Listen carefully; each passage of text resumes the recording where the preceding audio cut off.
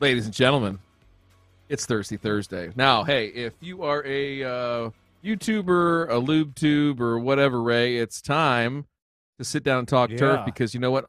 Our guy, Matt, he actually patched in. He did for a second, and he said, Ray, he said he's batting cleanup, and I don't know what that means other than I don't think he's hitting fourth in the lineup, but it sounds like he is getting some shit done tonight at the plant. They are working overtime to get some contracts filled. And you know what? Sometimes you got to work a little OT, Ray, right? But we're here. That's right. We are here for sure. And, this week will be interesting because we have, I've got to think here, Daniel, the Lawn Stripes, was probably our first Ohio guy. I think this might only be our second. No, Dave, we had. So, yeah, we've got a pretty good run of Ohio guys. And we've got another one tonight from my home state. We've got with us Mr. Backyard All Day, Zach, here from the Keep Off the Grass podcast, which airs Tuesday nights, 10 p.m. Eastern Time on the tubes. Check it out, Keep Off the Grass on YouTube. We'll keep plugging that because it's a pretty darn good show. You guys chop it up a little bit. Zach, how you doing tonight, man? I'm doing good. Actually, since you mentioned it, I'm used to starting off a show by grabbing a glass. Hey, so show us how you do it. Show us how you do it. You got to grab a glass, keep off the grass. All right. Cheers. Ray's going to have some Italian roast coffee here. Actually, I've been good lately. No, I've been good lately. You swearing off the caffeine, Ray? You doing the tea shots and everything? You're gonna get away from the caffeine for a little bit, or what? Actually, it's basically I now have to have the life of almost like I dare say it, an underwear model. Well, listen, there will be time to talk about underwear models later on in the after show because there is some tomfoolery going around in the underwear model space. But for tonight, Zach, I don't think identifies as an underwear model. I think he's a regular dude, just trying to keep it together. Young family, big yard too. All right, so listen, lay it out for us for the folks that don't follow along with Keep Off the Grass, know who you are, what you're all about. You're coming into our space here. Tell us about you. Tell us what you're doing, where you're coming from, and how long you've been at this to get to this point. Yeah, so I have I live in the country, kind of the country. I'm still like 2 miles from the town, the main town. So we have an acre property. It's an acre property, and it's about close to 40,000 square feet of grass. And Wow. I maintain it all. I don't have irrigation, and I've been here 6 years, and I've always wanted a nice lawn. Right after moving in, the first week I was out there with a pull behind sprayer, spraying weeds, blanket spraying the whole thing. This guy. That's how I started off. And, it went from there. So where'd that come and then, from? Go ahead. So once you start making some progress, it's like satisfying. So, it's like, okay, hey, this is cool. And then, I had my wife was pregnant and we were having our only, and so I had a diaper party. So we were I had the lawn looking real nice, and I had all my buddies over. We were playing beer pong, cornhole, flip cup, all out in the yard. And everybody's just commenting, how sweet it was. And after that it was just like, okay, this is awesome. Yeah, that there is that rush, man, of I don't know what how to describe it. I know Matt's talked about it before. I know Ray's talked about it before. Of just it's not like an ego boost. It's not anything. It's just hey, this isn't easy to do, and I did it, kind of thing. And I don't know. There's like that feeling of achievement, and especially when people recognize it, that's always cool. But so the first week you're in this new house and you're diving in, spraying with a pull behind sprayer, you didn't just ascend to that level right off the bat, right? Were you taking care of your lawn growing up, or what was the impetus to get you to the point where you're like, listen, I'm going to go in here, new house, and I'm going to whip some ass. Like, what got you to that point preceding all this? So I grew up on 6 acres actually. So I was used to a big property, and downsized. it was actually my dad's pull. It was my dad's pull behind sprayer. I mean, nothing like too crazy. Just you know, it was like a 20-gallon, you know, was it Northern Tool or AgriFab, something like that. And right. So I was exposed to it before, and you know, he helped me out. He brought it down here, and you know, we just kind of spent a couple days. I had a bunch of ground ivy, and and we really smoked that out first, and like just seeing the satisfaction of those getting smoked out was like, damn, this is pretty cool. And then I just kind of got obsessed, just like maintaining the outdoors of my property. Like I like doing the landscaping. I like I'm into my garden. I just just get things to grow. You know, outside, no phones ringing, no work phones ringing. I can just, I've always liked being outdoors. So just being outside, it gives me an excuse to be outside, and, you know, it's satisfying. Dude, that's amazing. Cause like when we, I'll be honest, like when we first started doing this, you know, Matt, Ray, and myself, it was kind of like, man, who the hell is going to want to hear us drone on about grass and growing shit and everything? Like, you know, it was hard to know if people would care or not. And then we found out, like, stories just like yours where, you know, people use this as their outlet, that it's, you know, it's their hobby. It's something that takes their mind off their everyday. It's like, you know, and people like you enjoy like getting better at it and trying to find like that next thing that's going to, you know, take it to the next level. And I don't know, it's just, it's wild to us that, you know, hey, we sit here and just grind our dicks into the ground, you know, trying to get better and scratch by and just get like 0.1% better. Cause, you know, we've done a lot, we've killed a lot. We've all collectively killed, I mean, square miles of grass at this point, right? square miles of grass. But, I don't know. It's just, it's really cool. It's really powerful to see people like you that get it going and go in the right direction. And then there's no stopping you. So that's really cool. All right. So I'll tell you what, can I interrupt real quick?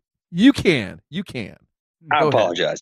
It's fascinating to me to hear the level of, and I'm using this word because it's totally the incorrect word, enjoyment, satisfaction, tranquility that comes with landscaping and lawn work.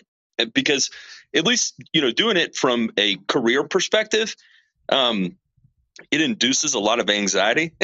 It's funny. It usually doesn't for me, Matt. It usually doesn't for me. It's like, this is like I'm pretty tense as it is. You know, to be honest, Ray, I wake up in the morning and the fact that my eyes open induces anxiety sometimes. So I may not be the appropriate barometer to gauge here, but it's fascinating I will say this, that there are definite certain points in my career, or even on a yearly basis, right? Like round 2, when it's 70 degrees outside and you're out and you're spraying lawns, you've got the perfect wind. You can smell the lake when you're on a lakefront property, and you hear the birds and things are blooming. I mean, you know, you get to experience that for 6, 8 weeks, 10 weeks, however long it lasts. And that is the satisfaction that comes at that moment of time in the year is irreplaceable. You cannot beat that. And everything is perfect until Miss Jones comes out and calls you the lawn boy, and then it starts all over again. Reality sets in, right? But and that moment of record scratches. Suspension of, yeah, it's just you know what? It's a bit like a movie that we were talking about movies, right? And the suspension of belief, the suspension of disbelief, of, you know, you really feel like you're in almost like a movie-esque setting. So I guess that does make sense. I went into that to say it didn't make sense, and then I went completely full circle, and I get it now. So sorry.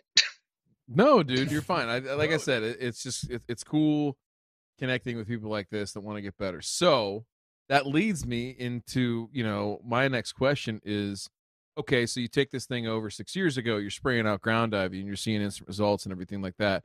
And I think one of the challenges, and that's why it's kind of cool that you're that far into it, right? A lot of people that we talk to that are DIYers are like a year or two in, whatever. Holy smokes. Well, Wow, that was look at my that bent thing. grass experiments, but we can get to that in a little bit if you want. No, that's fine. But when you said you smoked That's it, fine. you really did smoke it. That's No, that was Mhm. last year. That was this year. Or, yeah, last year. okay. That was All right, last so- year, I'm a big fan of fire, so I respect that. It's not the whole Yeah. lawn. It's just like a No, like a I little respect circle. that too. I respect that That's, too because I literally pack a torch with me, and people, they're not alarmed when I pull it out. They're not alarmed. They're not Oh, alarmed. yep. They know. Sweetheart. There's Ray out there with the propane torch again. No big deal. Just out here, Yeah. dude.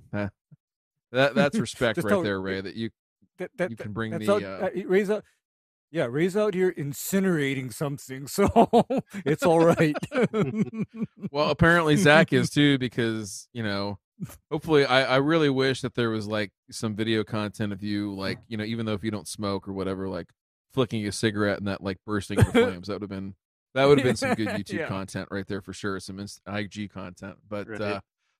so the thing I was gonna say though is like 6 years deep, man. Like you start ascending up and you're taking big giant leaps at first, like just doing the basics right. But you get to a point probably where it's like, okay, hey, my gains are only like, hey, the lawn got 2% better this year, 5% better, whatever it is. So like, when did you start to feel yourself maybe, I don't want to say hitting a ceiling, but like, okay, like what else can I do? Have you got to that point yet where it's like, okay, like I've got everything sort of figured out, I just need to fine tune things? Or are you still trying to figure out some of the bigger pieces, do you think? I'd say this year is the best my soil test has looked as far as like after going at it, and I've been going at it slowly. I haven't really been doing too many crazy things just because I actually don't have irrigation. So like I kind of limit. I take things slow, and plus like about what Matt was saying about stressing them out, which I would get that if you're a pro applicator. But I mean, I don't let this stress me out. I mean, it's fun. If I miss an application, I mean, it's my lawn. Screw it. Yeah. So, so I've always like set my goals kind of lower so I can just slowly, go at it. But I mean, I really want to, I mean, my goal is to have a really nice lawn. So, but yeah, I feel like I got my pH where I want it now. And this is the first year I have pretty close to where I want it. And last year, I fortunately, I didn't have many weeds that I had to spray out other than bent grass. Mm-hmm. And so, yeah, I mean, I wouldn't say I'm at a ceiling by any means, but Okay. Oh, that's good. Some people feel like that too, man. It just comes out that way. So okay, so in the sense of the soil test, and you mentioned that, and Jay Pink will throw that up here in a few minutes or whatever. But you talked about pH, like where were you at when you started? And I noticed, we looked at those very quickly beforehand, and you were at like 6.8, 6.6. I mean, you were in a really good spot. What did you do? Like, what was the thought process when you went into it, and how far have you moved that, and over what period of time? So, maybe 4 years ago, I was at a 7.2 or a 7.3, and my back and front yard, I kind of treat them differently, which we can get into that later. But I every year I was hitting it with an app or two of elemental sulfur, normally just about 3 pounds 1,000.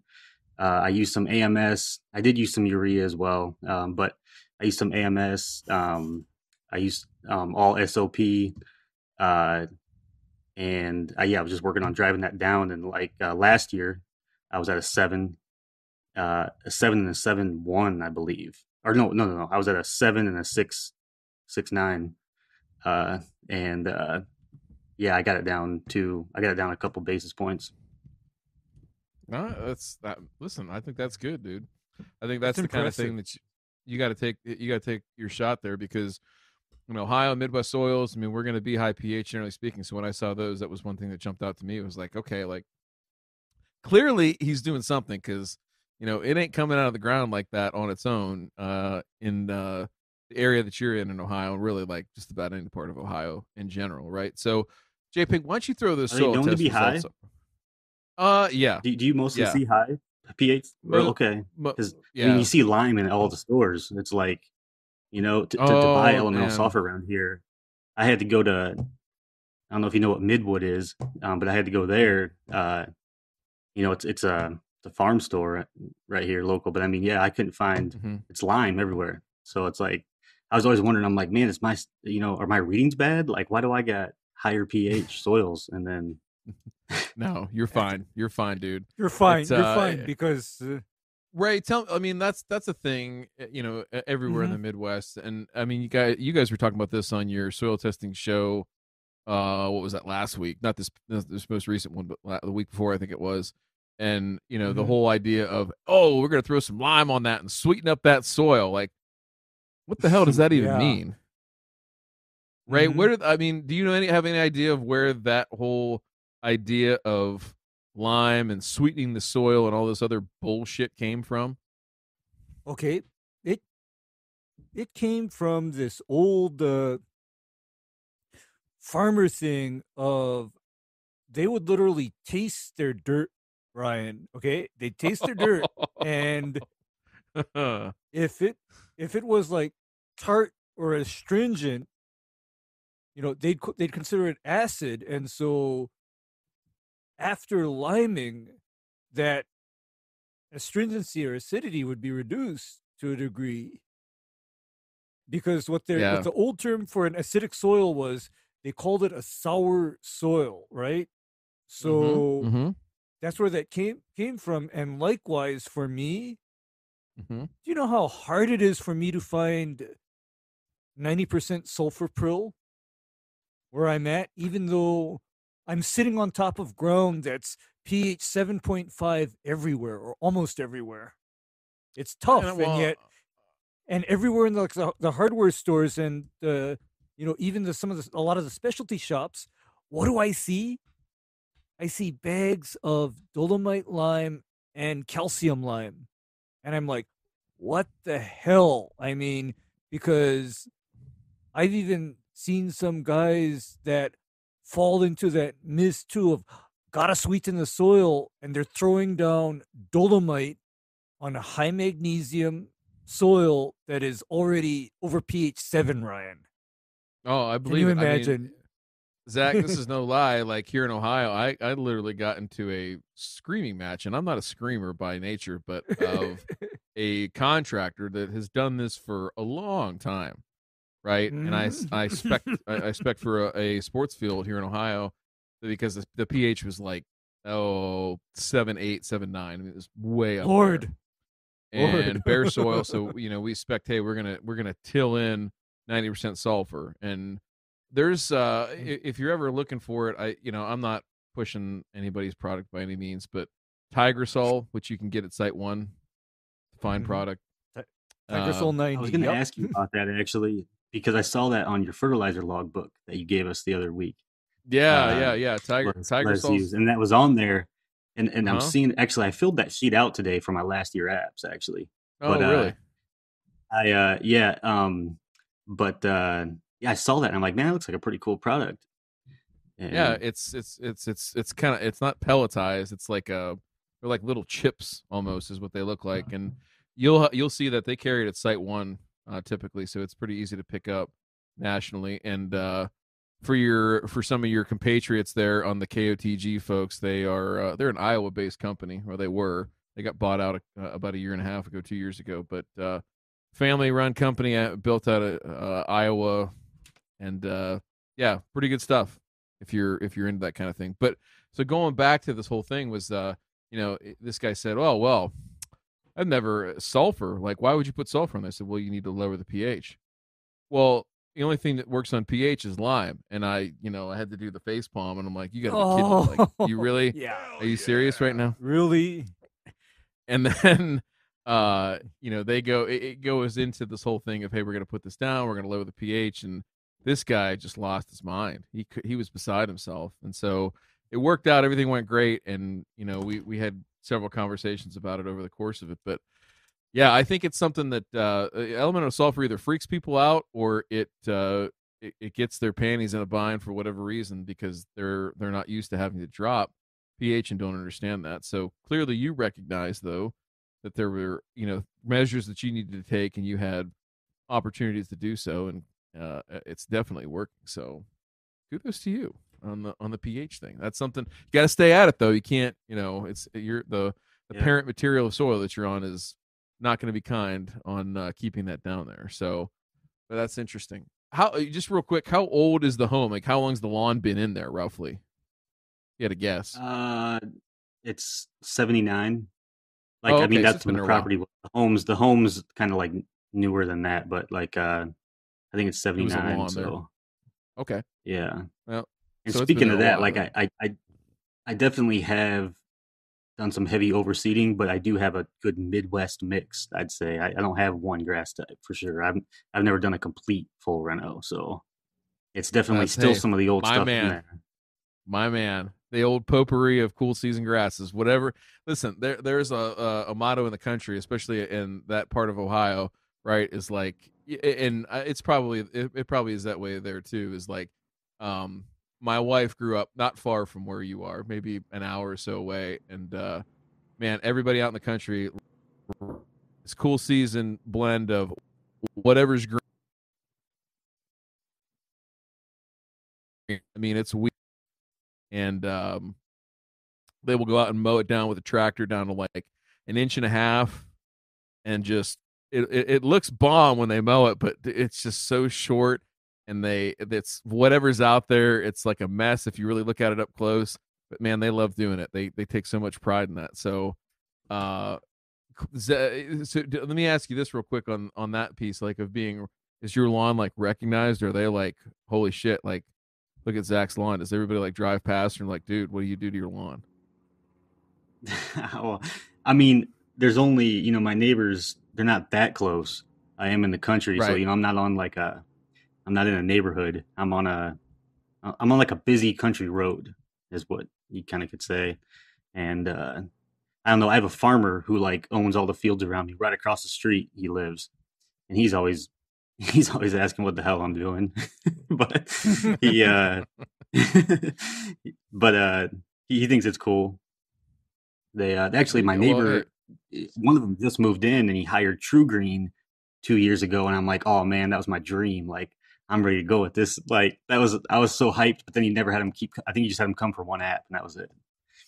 So, oh man, the old one and done. Like, not even going to commit to it. They didn't want to take that relationship to the next level, huh?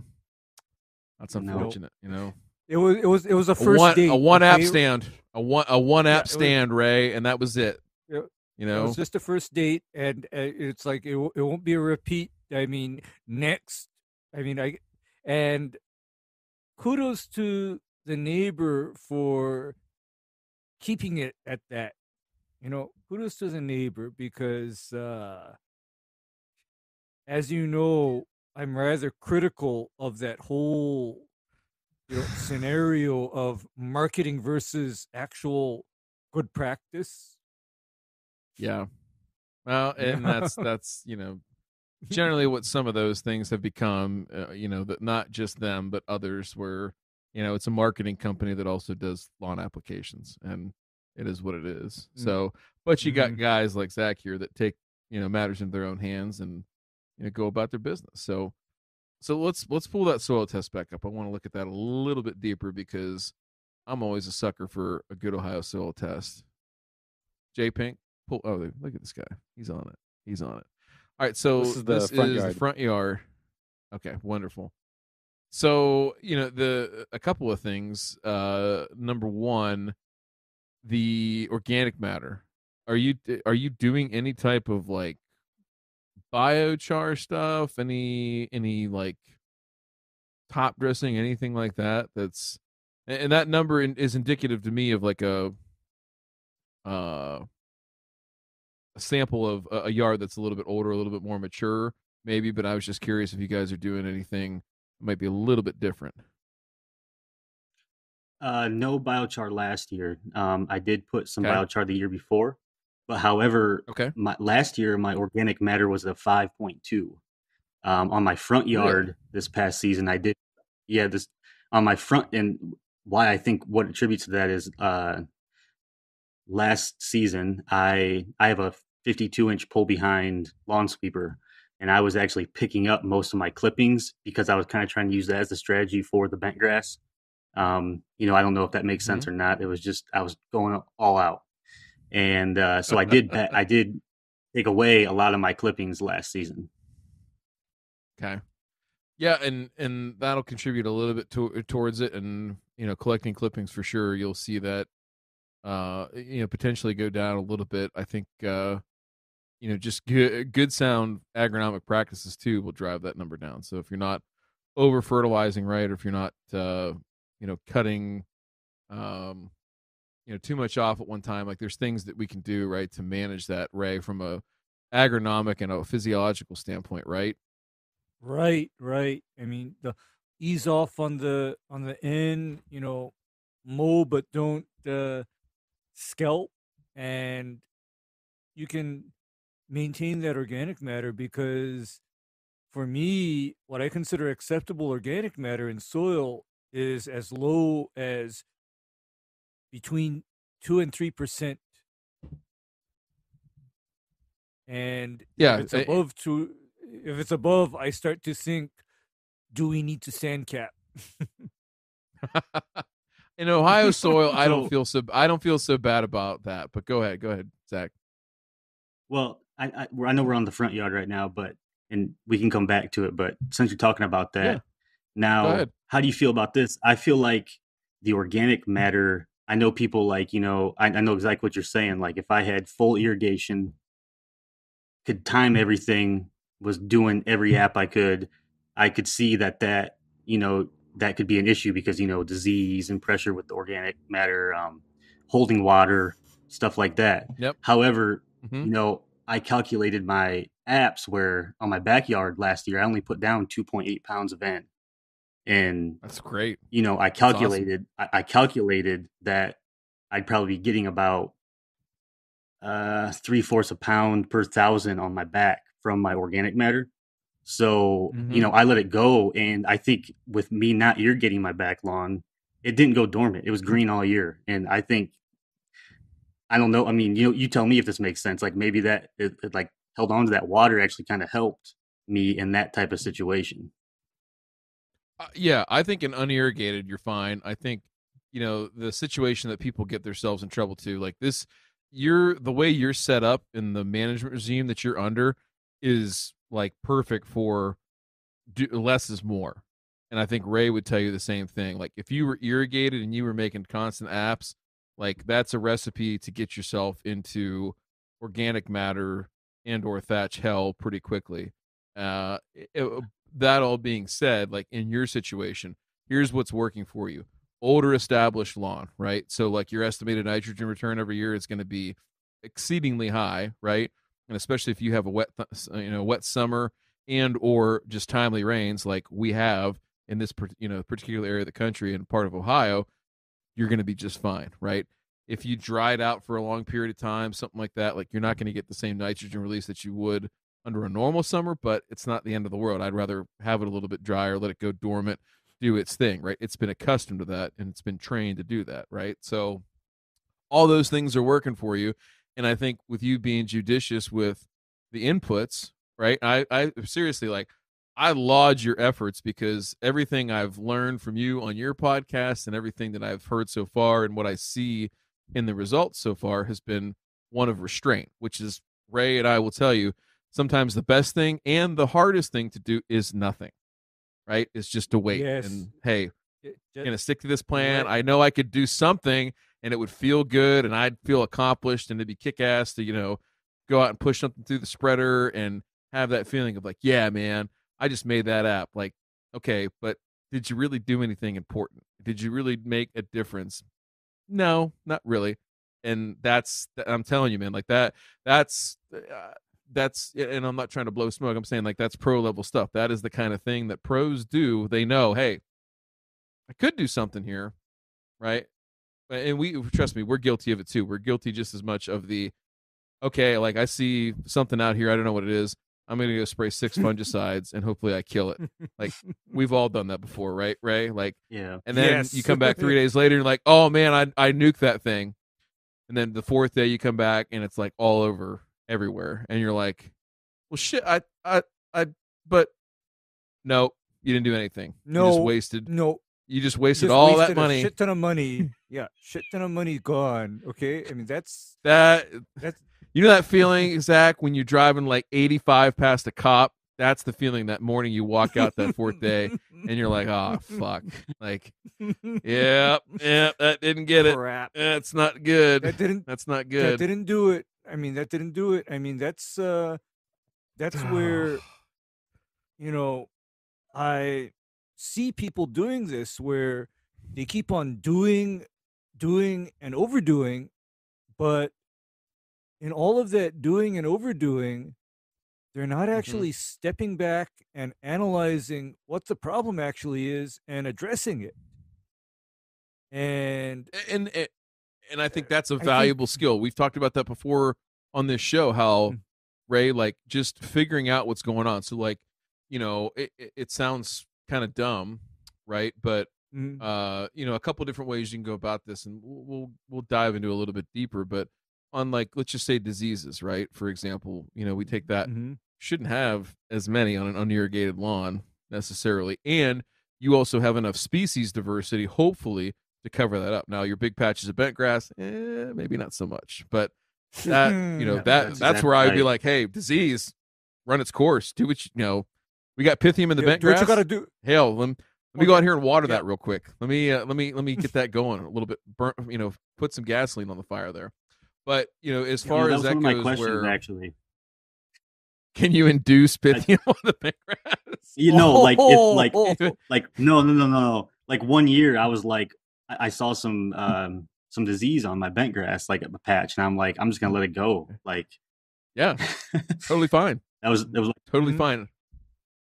Yeah, no, that's totally fine. That's totally fine. So, yeah, that's all right. Okay. That's all right. I mean, and even for myself, I can tell you, Ryan, I've seen this succession where, imagine this, all of these selected varieties of C. paspalum and selected varieties of zoysia. Guess what those areas turn into when what's that? Inputs are drastically reduced? What's that? It all turns back to common Bermuda. It all turns back into common I'm not going to say Ryan. that doesn't exist in the part of Ohio where Zach is, but we'll talk about his Bermuda in a little bit here because I'm excited about this part. But Ray, that's exciting to me too. Real quick, Ray, I want you to wax poetically here for a second about, you know, the P and K part of Zach's soil test, because, you know, I personally don't see anything super concerning, but, like, let's just talk about, like, in his sense first of, you know, P and K, what do you see, and then if you can help the folks at home that are probably in the same situation, say acreage and unirrigated, you know, what's the playbook in your mind for P and K applications, maybe around where he's at or even a little bit lower, again, bigger acreage and on unirrigated? What are your thoughts on that? Okay, my thoughts on this are because you're doing a non-irrigated lower input lawn, my counsel is you don't need to add any. You actually have more than adequate amounts of both P and K. I mean, you literally have soil that I'm drooling over right now because you're not phosphorus deficient, you're not potassium deficient, and your pH is basically under control. I mean, I consider anything under 7.2 under control. And so your actual nutrient management program will basically center around giving the grass nitrogen when the grass actually can best utilize it and in a form that is the most efficient. And so what that means is you're looking at a late summer, early fall nitrogen fertilizer program. And what I call that, and Ryan laughs at me a little bit sometimes, is I call that making sure the grass goes to bed in the winter well fed, so that come springtime, all you have to do is just watch the grass wake up because it's been well fed in the winter, through the winter. And so all of those nutrient reserves are there in the grass, stored away. And when it warms up again and the sun comes back out, your grass is ready to go. You don't need to think about all of this nonsense. Oh, be early with your fertilizer applications. Meh. You don't need to get sucked into that, because what Ryan likes to say is the fiscal year for turf grass growing in the Midwest is literally like after summer. Okay, after summer, fall. I mean, the most important time of the year is actually fall. It is not spring. I mean, and based on what he's told me about the growth patterns of grass in that region, the last thing I'd be doing is throwing down all kinds of stuff on the grass in the spring. And the reason why I wouldn't do it is because in the case of these so-called organic and slow-release fertilizers, the time that they'd be most likely to release nitrogen is exactly when you don't want it. And that time that you don't want a lot of nitrogen on a cool season grass is in the middle of the summer heat and humidity. I actually want nitrogen levels to be fairly low at that time, and I'd only want to ramp that up after September, for example. Get that fall feeding in, and then that way the grass has its reserves built up over the winter, and you don't need to worry. So Let me ask you this. What does your current fertilizer program look like? This year, I don't necessarily have it. I just got my soil test back actually yesterday when I sent it in. So I have a lot of stuff on hand. So, I'm looking, I have about everything on hand, to be honest with you. So I still putting that together. I was hoping you guys would help me out tonight, Yeah. We're going to help you out. Oh, yeah. We're going to help you out. I have, last year, I have an elevator down the road. I scooped up a bunch of 2100 when it was way cheaper. Yes. I don't know the exact price, but you scoop it yourself. It's right down here, literally a mile down the road. I scooped a bunch of that. I have some 24011 urea. I have some K-Mag. And then I have some 1608.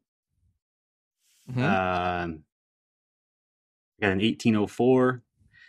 I got a bunch of stuff lined up. So listen, we're here. We're here for whether you want to go buy some new stuff. You don't like what's in your closet, and you want to get some some new threads. We can do that, or we can do the inventory liquidation, right? Where you get rid of everything, and we'll give you a plan on how to do that. So we're equal opportunity here. It's no big deal. Yeah. I enjoy the inventory liquidation ones. Those are always fun, where you just try to figure out the best way to use up a whole bunch of extra shit and not necessarily get rid of it, but again, use it the best way you can, and then kind of get yourself into some new stuff. But not a bad time to be hoarding a whole bunch of fertilizer. That's for sure. Oh yeah. I mean, this will be the year where if you've got bags and bags of 16 something, and you got like hundreds of pounds of ammonium sulfate 2100 hanging around, you are in very good shape. You are in very good shape considering circumstances, because I know we talked about it on Burn and Return, but my projection is that come fall fertilizer season, things might not be too good. Yeah, Ryan? Things might be going kind of serious. Yeah, living a mile down the road from the elevator and being able to pretty much get what you need, because they shouldn't run out there where you are, right? Especially in the area you're in and what surrounds you, right? There's a lot of better not run farms, right? out. There's a lot of Yeah, there's a lot of agriculture.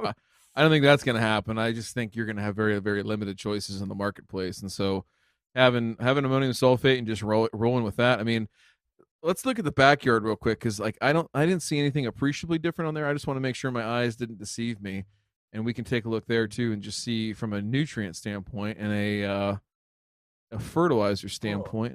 Oh, this is yeah. nice. This is nice, Ryan. I mean, this is another one where I tell him you'd be good with some ammonium sulfate, feeding it through the fall until bedtime, and you're good.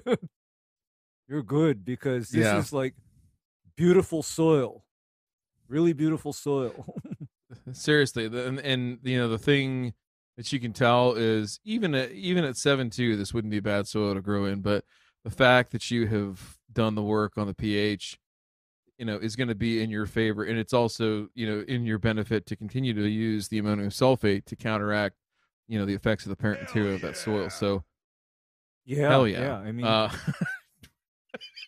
do not DM. So, hey, real question while we're on this one, that exchangeable hydrogen, is that low, and what is that, and what does that mean? Ray, go for it. Okay.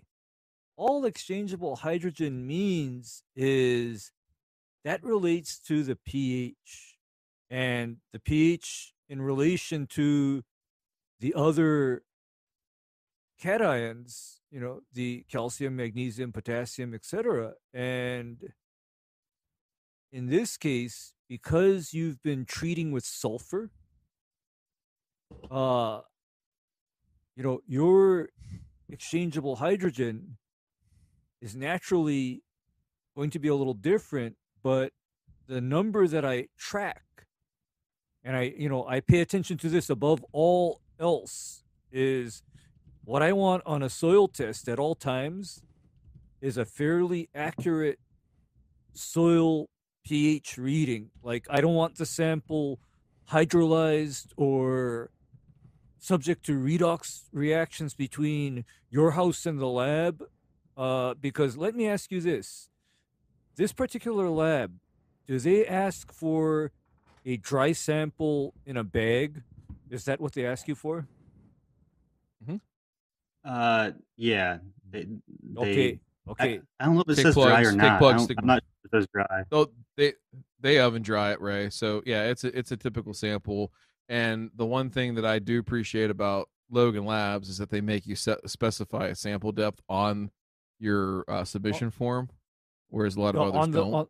On the submission sheet, because I'm imagining that they also calibrate your results according to your sampling depths, because if you are taking samples that are, say, extremely deep, that is not a fair representation of what the grass is getting either, because depending on conditions, would you say that it's a fair thing to assume that grass roots are most active in the first 6 inches of soil?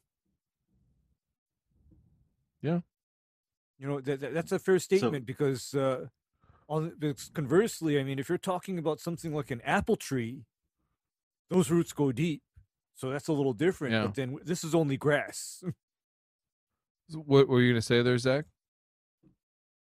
So every year I've taken the sample at 6 inches, and this year I have no rhyme or reason why, but I just decided to do 4. I just wanted to change it up. And, I put a clamp at the bottom of my probe, and it just kind of seemed to go a lot quicker. Sometimes I wouldn't pull up a complete 6. So I don't know. I was just going around. And so I did 4 inches on this test you're looking at here, but every other one I've done 6. And I mean, it's been similar results. I mean, but like, just saying, I don't let you know I did 4 here. Kudos to you for not being a size queen, man. I appreciate that. Hang on, I'm going to send this over to Couldn't get the 6. How wide was your probe, though? Oh yeah. I mean, all right. Let's actually. So hey, with my CECs, speaking of that, like with my CECs, I don't know what you guys think, if they're like high or not, but like, I mean, I can stick my probe in balls deep. I mean, of course. So I don't. I mean, and it doesn't. Yeah. What's that? Well, no, nothing. No, it doesn't do. It doesn't. You don't feel any resistance, is what you're saying. No, and I don't know. I was always under the impression like if you were like over 10 CEC, you know, it's. So I always wondered if something was weird with my test there, and so but yeah, it's not like that. It's I don't have puddles, you know. So it's not high. It's not exceedingly high. It's not exceedingly high, and you know what? You know, the relationship there, generally speaking, right, is that you know clay is the finest particle in soil that we have. Silt is the next size up. Sand's the next size up from that, right? So if we were going to you know, think about these proportionally in the space of soil. Think about it like, you know, sand is like a medicine ball. Silt would be like a tennis ball, and clay is like a BB, like a little tiny BB. Like that's the relative proportion, generally speaking, right? So, you know, there's more sites when we pack a lot of BBs together versus a lot of tennis balls, right? That's more particles in one given space, right? So in terms of exchange capacity and things like that, there's more sites for that to take place when we have a heavy clay soil. So it's not necessarily always indicative of the physical properties of the soil, but you can get a reasonably good idea, right? Because in sand, right, we have fewer sites, less holding capacity, right, within those cations. And so that kind of gives you at least some sense of what's going on. You know, what would be interesting if you ever wanted to go down that route, I want to say it's like $30-$40 from Logan Labs is, you know, doing a physical analysis, right? So a sand, silt, clay. You know, there's the old jar test, things like that. Yeah, texture analysis. Mm-hmm. It's not going to give you, like, unlock any secrets necessarily. It's just one of those things that's nice to know and kind of go from there. But it's a good question for sure. And I think on the sampling depth, J-Pink, can you cue up that? There you go.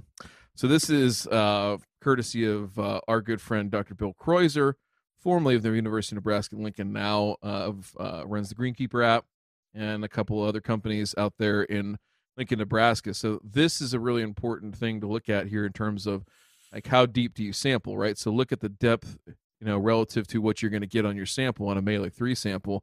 So you go from 0 to 6. You know, we're talking about almost half, right, in terms of the difference between 0 to 2 versus 0 to 6. So, you know, number one is sampling to consistent depth each time. So 6 inches is fine. You just have to understand, like, where that relates to your overall soil test results, right? And then number two is, you know, think about where we typically sample in agriculture is 6 inches, right? That's a very easy thing for them to calculate on the basis of how much soil is there, and then calculating your pounds per acre. I won't go into the math and everything like that, but if you specified 4 inches on your soil test, and if you sampled at 4 inches, all those calculations that you see on that test are accurate. If you sampled at 6 inches and you marked 4 inches down, then it's going to dilute your sample. You're going to have major problems in trying to correlate the data to what's actually being there. And flip it around, you would you know, sweeten the pot. You'd have a strong soil test if you did it the other way around. So all that being said, is, you know, your depth. I'm glad that you made that a point. I think you guys even put a little short out on your podcast about the proper depth. I thought that was good. So, you know, so giving the people the information they need, gentlemen, the depth's always important, right, Ray? Sheila knows that. Absolutely. Yes, sure does. She sure does. That she's a good woman too for it. All right, so, you know, on the front of nitrogen, Ray, where do you land on these couple soil tests? Let's talk about nitrogen real quick. And the products you have available, I didn't hear anything in there that gives me great pause in terms of, you know, whether you should or shouldn't use it. I mean, there's going to be, it sounds like, I don't think there's any phosphorus in any of the ones that you mentioned. Is that correct? You know, nothing. I didn't and I do, phosphorus to note, Mm-hmm. I do irrigate my front a little bit. Like I do manually irrigate. Like when it gets hot summer months, I will from my front only. But like that's just like very little. But I mean, I'm just throwing that out there. I'm not going to let it that's go dormant. Yeah, That's not a huge concern from a fertility standpoint. But Ray, what do you think here? Given what he's got a couple products at 24011. I want to say is like typically it's like a 40% slow release product. With PCSU. So, what would your strategy be on the all mineral products like the 2100, and then going into some of the other products he's got like the 1608 and the 24011, some of those ones where they do have a slow release component, knowing he's unirrigated too. So it's not going to be like he's jacking this up with water and it's going to just blow up on him. And then he's out there in the middle of summertime and just fucked with disease pressure. Well, the thing is that if you have one of those, slow release lawn type applications, if needed, I would look at that as the spring fertilization, with the understanding that you apply enough of it early enough so that by the time summer rolls around, that slow release nitrogen is kind of, tapering off.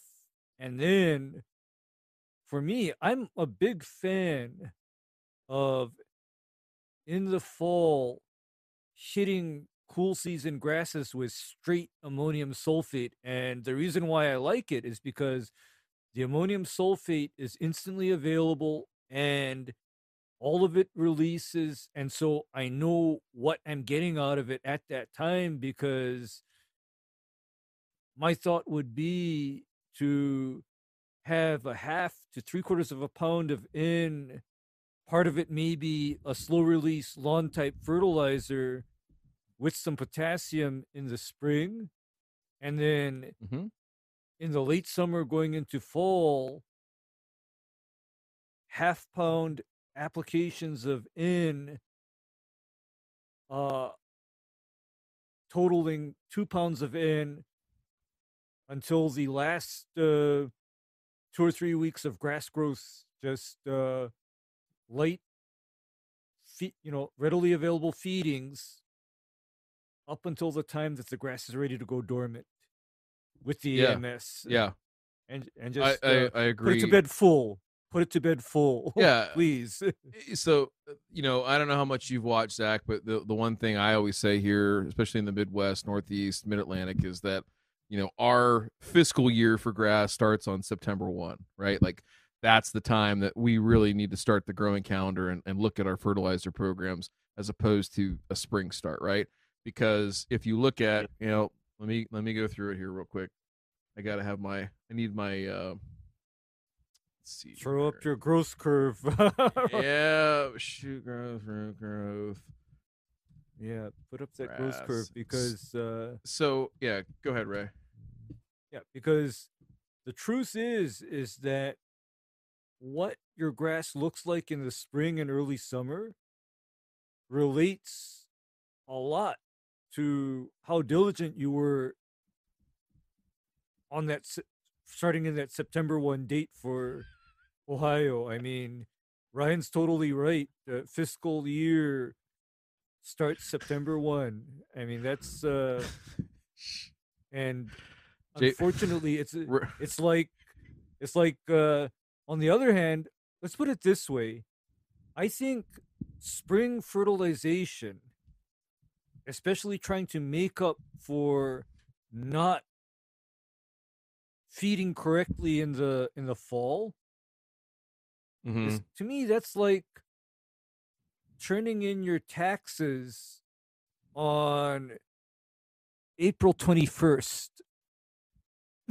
Listen, I'm gonna say it in a way we can all understand it, Ray. Listen, if you can't get the floor play right and you try to make up for it during the main event, I don't know, man. No, I don't know if that's gonna work. No, just don't know. I don't think so. And you got to go hard to paint from the jump.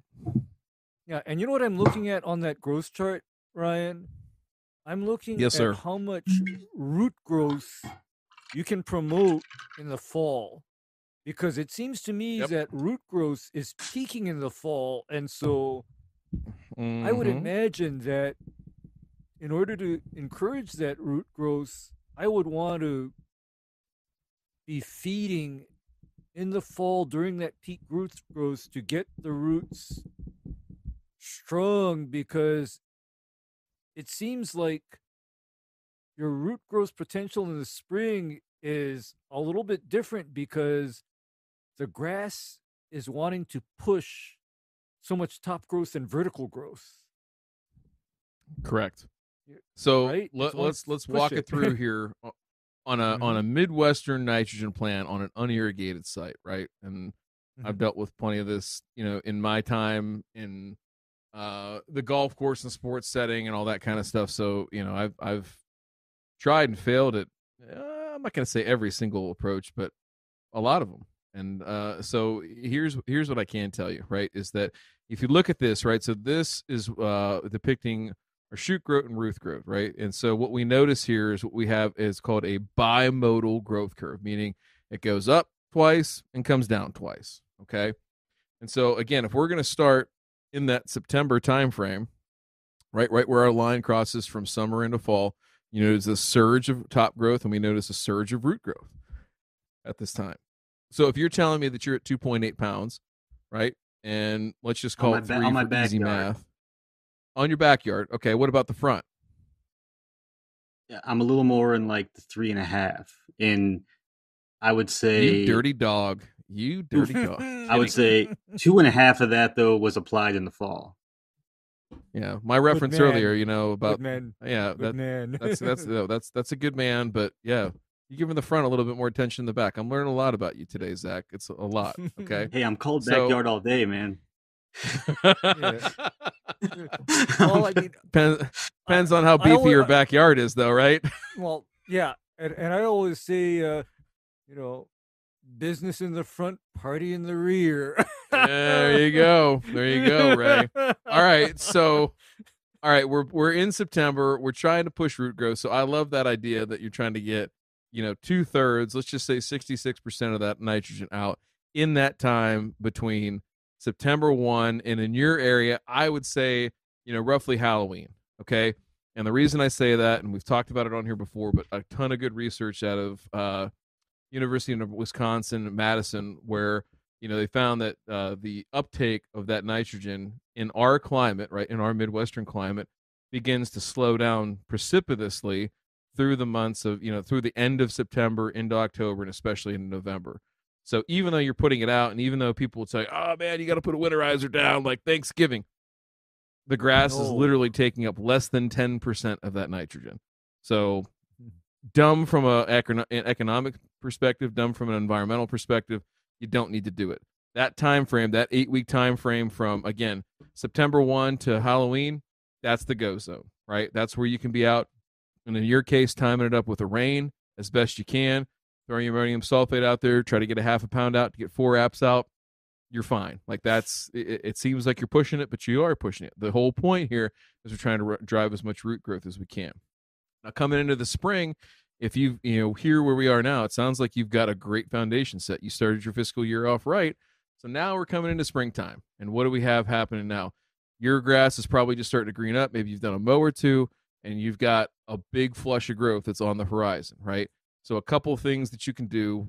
Some of them are easier than others, but let's talk about those. Number one, from an end perspective, I wouldn't be ready to go so hard in the paint. I would let that fall end ride out a little bit longer, and especially in an irrigated situation, I'd be looking like mid-May, something like that, and then you can use that slow release. And I'm not so concerned, Ray, about having slow release out in this situation because he's unirrigated, and he's probably not going to get flushes of growth that are crazy like if he had HOA or an irrigation system set on the HOA setting where it's like 20 minutes a day, 7 days a week, right?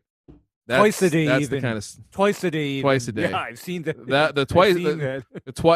Twice a day of getting it soaking wet. That's the Telly Coleman setting. You got to have a special irrigation system for that. But I digress. So, in this case, right, the spring end, I'd be waiting to hold off until May. Use that slow release. Get yourself like another pound or so out there during that time of say mid-May, and maybe another bump middle of summer. It's not going to hurt you to put slow release out on an unirrigated lawn midsummer. You're not going to have a huge surge of growth, half a pound, no more. You're fine. That's what the grass is going to need to grow because you're continuing to consume nitrogen at a much faster rate. Like your growth potential goes up. We didn't do your growth potential curves for you. I'll see if I can punch that in here in a few minutes, and we can talk about that too, about the growth potential model and how you can use that to your benefit. The other thing that I would consider that might be some next level shit, right? So look at this curve, and on the springtime, look how much the top growth is surging, right, relative to root growth. So we're always giving up one of these at the expense of the other. So meaning that if we're growing more shoot growth here, we're giving up root growth at the same time. Same thing over here. Less top growth, more root growth. Okay. So think about this left side, right side, how that looks. You can manipulate these things too to your advantage. And what I mean by that is in the springtime, you get that old Northern Tool pull behind sprayer. Have you ever played around with PGR, Zach? Have you ever considered it? I've considered it, but I don't know if with a pull behind, I don't know if I could do an accurate application. I don't know if I could be dead on with the pull behind. So is it a boom sprayer? Is it a boom or is it boomless? It's does it have one nozzle or it has does it have no, it's got a boom. It's got a boom.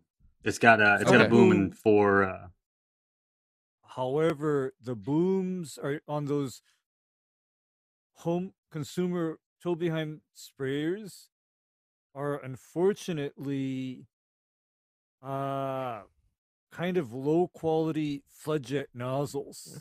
Come on, man. You gotta let him live, Ray. Let him live. It's what he's got. Well, but then that's a legitimate concern, because when you're talking about PGR use, the effect of the PGR is to a large degree also rate dependent, and if you're light in part of your pattern, that's the area that's not going to get regulated as much, and then when you're heavier on the other part of the pattern, that's where the grass is going to be in the shut up mode, not growing. Well, so yeah, not growing. So, well, do you have that sprayer on property? Like, is that yours now, or is it still at your dad's place? I don't actually, but I'm looking into getting one. I kind of want to get one a little more commercial though than that. Something I could use, but I mean, I would just need to. I don't know if I'd want to. I walk this property with my 4-gallon sprayers plus. I mean, I do that. Are you serious? Yeah, I'll refill for my backyard. It takes me two or three refills, and I did it a couple times last year with some 2020 and 2020. That was probably the only thing I walked. Well, that's hardcore. So then a couple of things. The thing when I look at your backyard, I think that would be awesome. Not necessarily right now, this year or whatever, evolve to it, but I would love to see like little, like test plots out there, because like it's set up perfect to where you could like section some of this stuff off, and like I know you guys, talk to a bunch of different companies and stuff like that, and it'd be cool to like, hey, like here's this treatment over here back by the tree, and then on the other side of the shed, the garage over there, on that side, we're doing this treatment, and here's the differences in the grass. I don't know if you're into that, like of having stuff looking different and everything like that, but man, that'd be kind of cool to split it up and do a little, science fair project. But anyway, back to the growth regulator thing. Even if you just do it with a backpack sprayer, I think trying a section out, like maybe you commit to that of just try a section out this spring and see what the difference is. I think you're going to see a huge reduction in clippings, right? We all go through that spring flush here in the Midwest where it's just like, you can't cut it enough. You're mowing out, out there 3-4 days a week, just trying to keep up with the shit. And it's like a 2 or 3 week long, surge of growth. You won't have that. And all that energy that would be going up for shoot growth is now going to go down for root growth. And so that's a whole process we call pre-stress conditioning, right? So we're trying to get the plant to use its energy in the most productive and efficient way heading into summer, where we know roots are going to die back because of soil temperatures, because of physiological processes in the plant, all those things, and it's actually a benefit right to the turf. So even if you just do a small area, I would be interested. You need to get Ole Pool to hook you up and send you a little vial of some T-Nex or something like that. Ole, if you're listening, help this man out. Get him some chemicals, please. He did send me an ounce of. He sent me an ounce of Pylex last year, so look at this guy. I think we'll be all right. He spreads the wealth. He spreads the wealth. Yeah.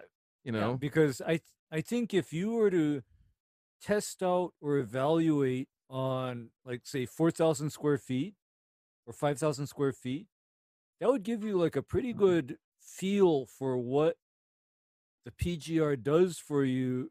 And speaking to pre-stress conditioning, it's very important now to understand the timing of it. Is that what you're doing when you're pre-stress conditioning is you're literally controlling that shoot growth so that the grass is expending more energy on root growth. Because I actually utilized that myself in that, Ryan, I didn't have any dramas on those lawns that I put on the STFU mix prior to GIE. Yeah. Over the winter. So when Ray came to GIE, he had to put the Zip It mix out there. So it was a concoction. It was the Long Island iced tea of PGR mixes to put the proverbial warm season grasses on the floor that night. So I gotta send this to Pink. But I mean, but what it interests me because I did get a lot of head last year. I mean, seed heads. I got a lot of seed heads, and maybe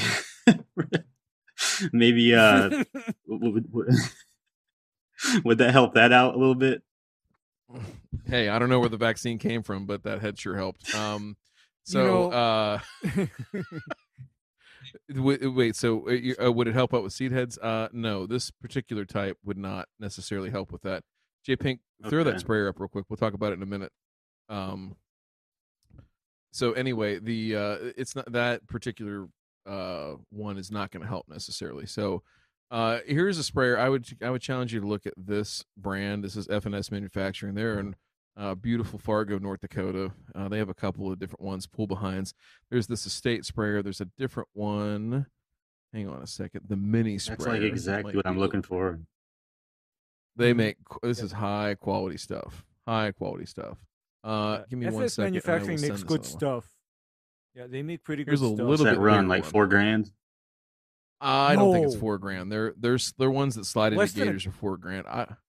I would suspect that this one is in the 1,000 to 1,500 range. I don't know.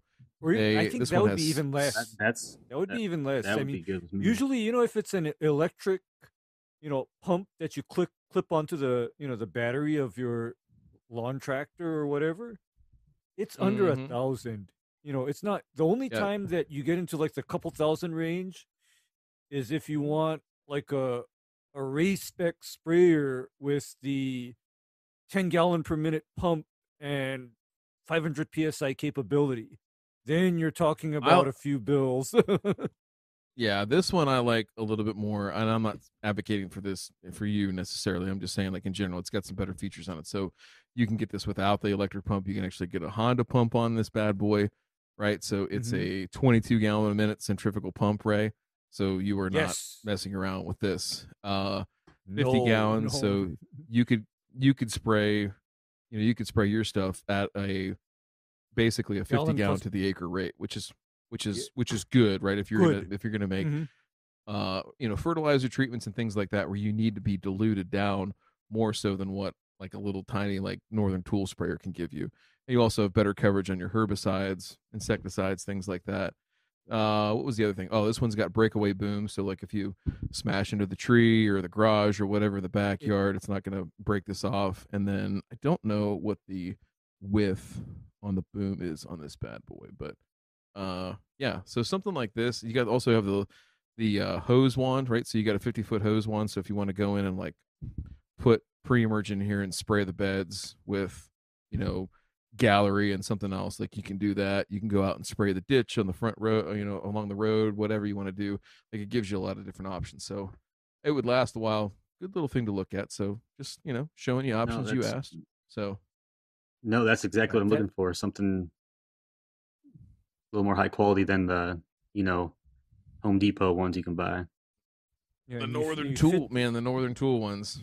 Yeah, and I love if them. you fit that with something like a air inducted fan nozzles at 20 inches apart and 20 inches from the turf surface. That is like starting to get into the world of high precision applications, to where I would not be nervous about putting down PGR with a rig like that. Provided I have my 20 and 20, 20-inch nozzle spacings and 20 inches off the ground. Agreed. It is very windy out here. I mean, in my field, yes, behind my house, there's wind turbines. I'm sure you know which wind turbines I'm talking about. They're in my backyard. I do, and it's Ray. People no lie, like playing. Well, I'm not going to say that. Where he's at, he is literally in the Hawaii of Ohio. Like it is windy. Yeah, There might be a dozen calm days there every year. Yeah, and you know what? And that is also where, again, I would seriously look at an actual spray boom with 20-inch nozzle spacings and some very high quality drift reducing spray nozzles on that boom, just to help you out and basically improve the performance of even your weed control. Because let me ask you, what did you use to smoke off that Creeping Charlie? It was just a 3-way mix from a local ag store. I mean, it was from a co-op or a Tractor Supply, just a basic 3-way. Yep. Well, that's already an example of something where it's not good if that moves off target. Okay, it's not good because 3-way is also a very good tree killer. Very good at it. No, yeah, I know. Ray, stop making sense. Yeah. Well, or what? I mean, is this going to be the one where we tell people, let's put on our crop dusting nozzle and pick a 30-mile-per-hour day to spray? Let's do it. I mean, just have clouds of drift, behind us. I don't know, man. I don't know. Yeah. So what are you spreading with? That's the other thing I was curious on. What are you working with on the spread side? Trying to think of the hopper. I think it's a 50-pound hopper. Man, it's the Anderson's Yard Star. And no, that's not. Okay. I don't think I attached that. That was in December though. That's just a nice Star. little part pull behind. I think cart on the lawnmower. That's a nice. I don't think he's selling it. No, I know what you're talking about though. I just saw your picture. I forget why I attached that picture. I think that was for the mower for equipment. I was going to talk about my mower, but my big deck. Oh, well, let's talk. No, let's talk. This is the only one you sent. Let's talk about your mower. Let's talk about your mower. I'm going to send this. Yeah, right there. There you go. There's my spreader. Oh, look at that thing. Oh my gosh. Oh dear. That's hard. That's hardcore. You got the bar in the background. That is so Ohio right there. But then that is Yeah, just pushing a spreader. I mean, because even as a pro, I don't push a spreader myself. I just don't push a spreader, and I haven't done it in years. Oh well, yeah, it's the same thing. I thought about getting a. Go for it. Go for it.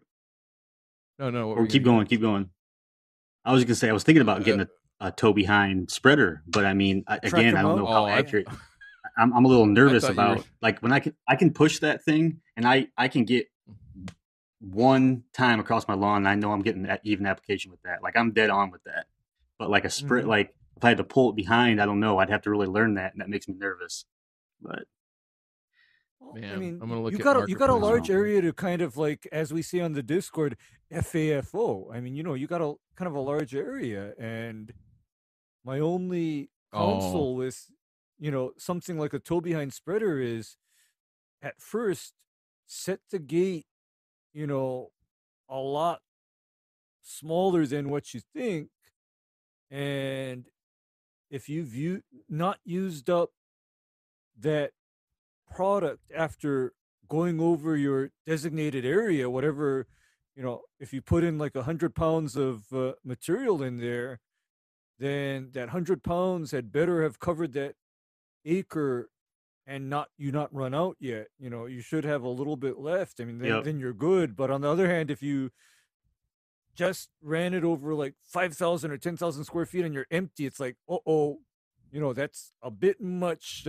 I think you just set your spreader for the what do you say?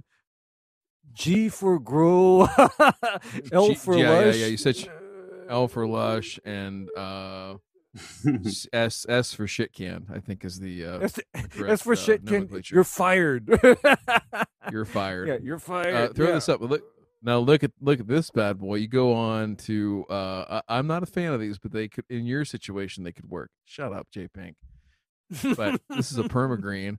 You go get yourself a permagreen like this. You have a sprayer and a spreader in the $3-4 grand range. You're all taken care of, and you'll have this thing for life. Like it ain't gonna go bad. Tires, replace the tires, do oil changes, maintain the engine, grease the thing. But something like that. I peek around for permagreen every now and then. I can never find one at a good price around here, but maybe if you see one, I'll drive go to Columbus. This one's in Indy. I just looked up around me. There's a couple in Indy. There's a couple in the Cleveland area. There's a couple other ones too. So you never know. It could definitely work. Definitely. But that's another option. Look at this. All right. Plenty of options. All right. So two things I want to talk about, and we got plenty of time here, but I want to make sure we get to number one, the weed situation and the bent grass in particular. Let's talk about the weed situation. And is there anything besides bent grass that we need to talk about, or other like problems with the lawn that aren't fertility related that you wanted to talk about? Not really. I mean, I don't want to be like that person says, "Oh, I have no weeds," but I have some, but nothing like crazy. Nothing that's worth talking about. Which is good, especially being in a farm, like around farm fields and things like that. Sometimes that can be an issue that people are loaded down with weeds, and so that's good. So talk about the bent grass. You went as far as to set it on fire, but what got you to that point? Is it gotten better? What was I'm really curious on the fire experiment, and then I want to hear Ray's take on how to permanently disable bent grass. So like 3 years ago, I pulled up a section of my lawn and it just ripped up like carpet. And I'm like, oh shit, I probably got grubs. But then I realized, oh wait, there's a bunch of like roots on top of the soil that's all intertwined in like this big crappy mess. And I'm like, okay. So I start looking it up, and and I mean, like when it's laying flat, it looked good. Actually, it looked good. You couldn't see the brown roots. It kind of looked, had like a nice bluish greenish tint to it. And then when you rip it up, it just rips up. And then when it gets stressed, it's the first thing to get stressed. So found out it was bent grass. And so my first attack 3 years ago was mesotrione, and that worked a little bit. It was hard for me just to keep up with the consistent apps with it. I didn't really go too hard with it. That I maybe hit like 3 apps 14 days apart or something like that. It did a little bit, but there was still more creeping through. So anyway, fast forward to last year, start of the spring last year of 2021. I'm like, all right, I'm going to go after this hard. So I have a pull behind Brinley dethatcher rake, not a dethatcher, but I have a pull behind rake for my tractor. And so I told myself I was going to, once every month or two, I was going to run that thing through it and just scrape up the stuff. I can't remember when I made my first app. Yeah, that's a crappy picture just pulled from my Instagram. I don't save any of my stuff. That's my old tractor too. So I did that, and I also bagged all my clippings. I got a hold of some Pylex, and I had some mesotrione.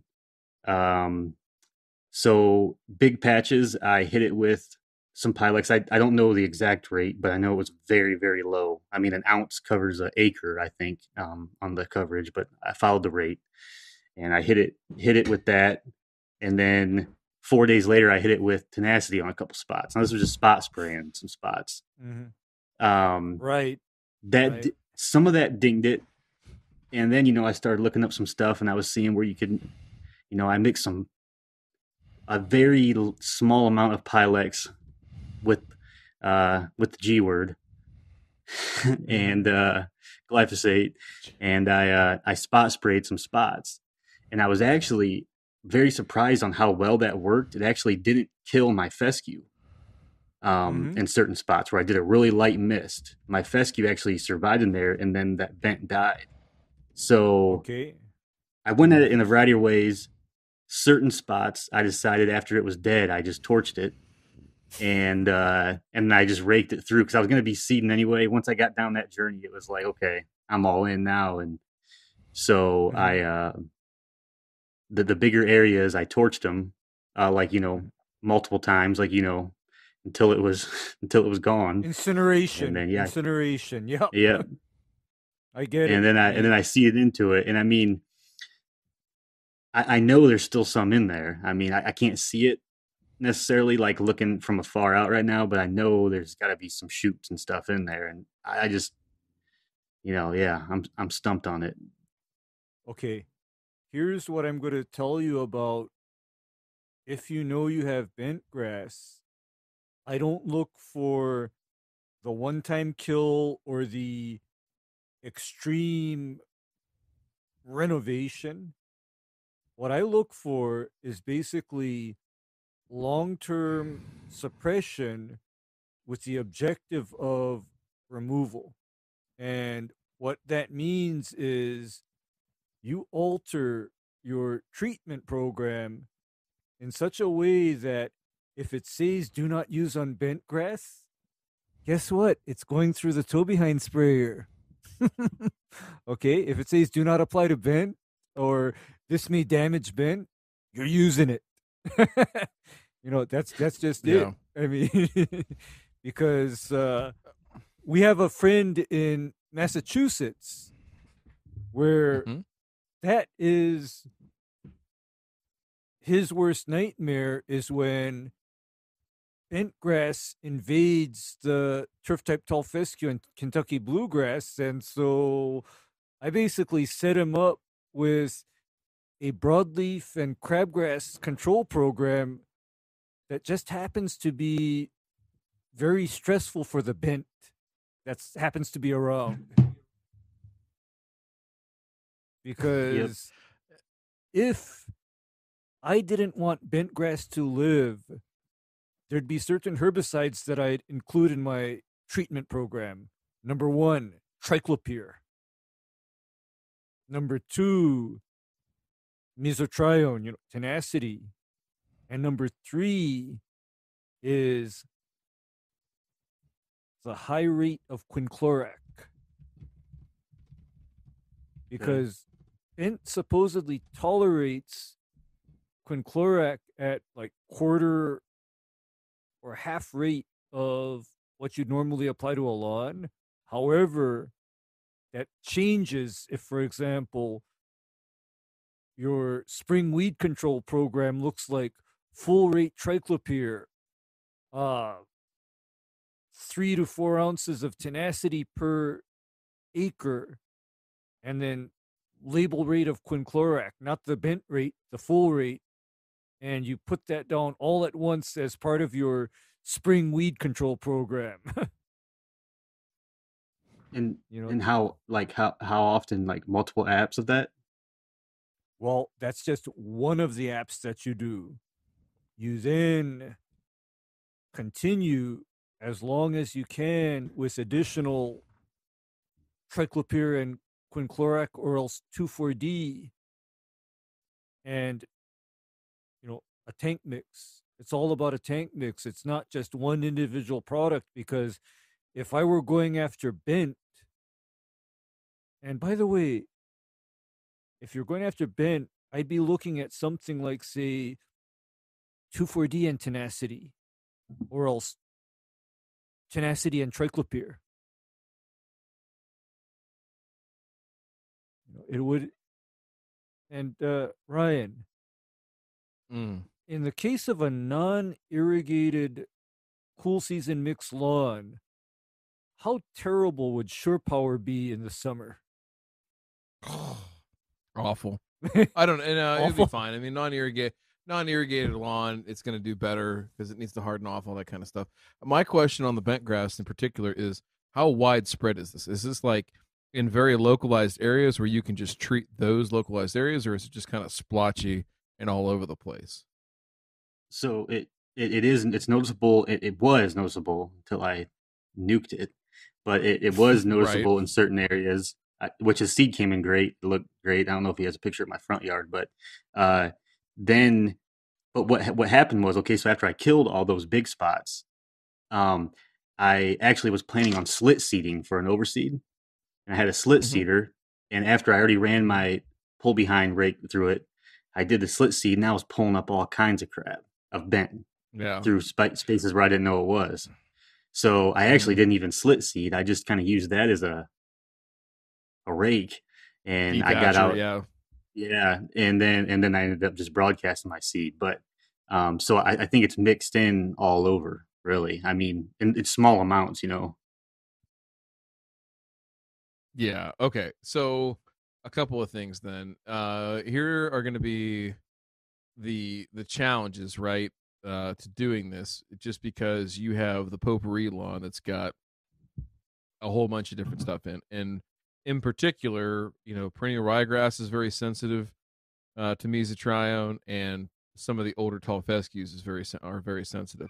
It will not kill them. It will make them look like dog shit for a long while, though. So this also might be one that you go after in just a spot, an area 4,000 or 5,000 square feet, just to kind of fuck around and find out and see what you got. Because sometimes when you start spraying wall-to-wall blanket apps, you figure out very quickly that you have way more shit out there than you anticipated. And it's not a good feeling when you walk out 2 days after that application and the entire lawn is white. That's gonna cause some concern. So here is what I would do, right, is if you in these areas, do you think it's established enough that you're going to have to overseed into some of these areas? Yes or no? Like, is it going to wipe out so much of the existing turf that's there that you're going to need to like overseed into it? Last year, every spot that I killed, I filled. I got coverage on it with seeding. I seeded it last year. I started killing this like at the end of August, mid-August. I started at like beginning of August, and then the process ended like end of August. That's when I started doing my seeding. That's perfect.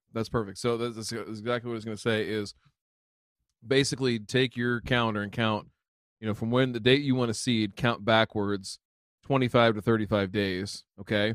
And from there, we're going to do, if you want to go hard in the paint and do it the right way, and Ben Brinkman, if you're listening, go ahead and listen. There's a guy that's been asking me about this, so I'm going to take this opportunity to explain it to everybody, including you two. So if you count backwards from that date that you want to seed, what I would be looking to do is, number one, making 5 sequential applications at 5 to 7 day intervals of tenacity and also triclopyr. Okay.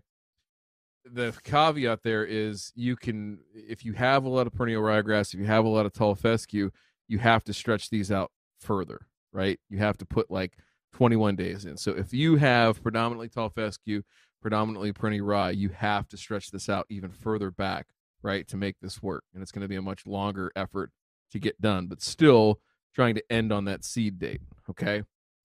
So in the harden the paint program, every 5-7 days, you're going out at 3.2 fluid ounces to the acre of tenacity, and you're going out at Ray. Any issue? I'm going to say like I typically go 8 to 16 ounces of triclopyr. Try to keep it low, especially if we're doing sequential apps like that. Actually, 8 to 16 is fairly reasonable because triclopyr is actually a fairly safe herbicide for most cool season grasses, with the exception of bent grass. It's safe, and So- and if anything, I might add something in that what Triclopyr does or can do to your mesotrione application is that it can mitigate or reduce some of that whitening of the tips that you can see when you apply it, while conversely making that application much more stressful on the bent. Because Bingo. bent does not like That's- Triclopyr. Bent also doesn't like 2,4-D either, if I remember Mhm. rightly. It That's doesn't correct. like it, and in fact, if I were being evil,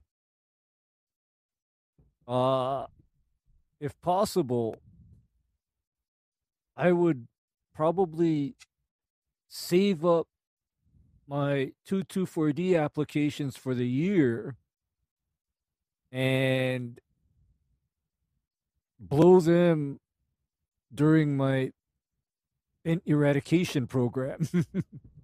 Yeah. Just saying. So if you're on this program, right, the 5-day thing, you're 8 to 16 ounces on your Triclopyr, your 3.2 fluid ounces to the acre on the Tenacity.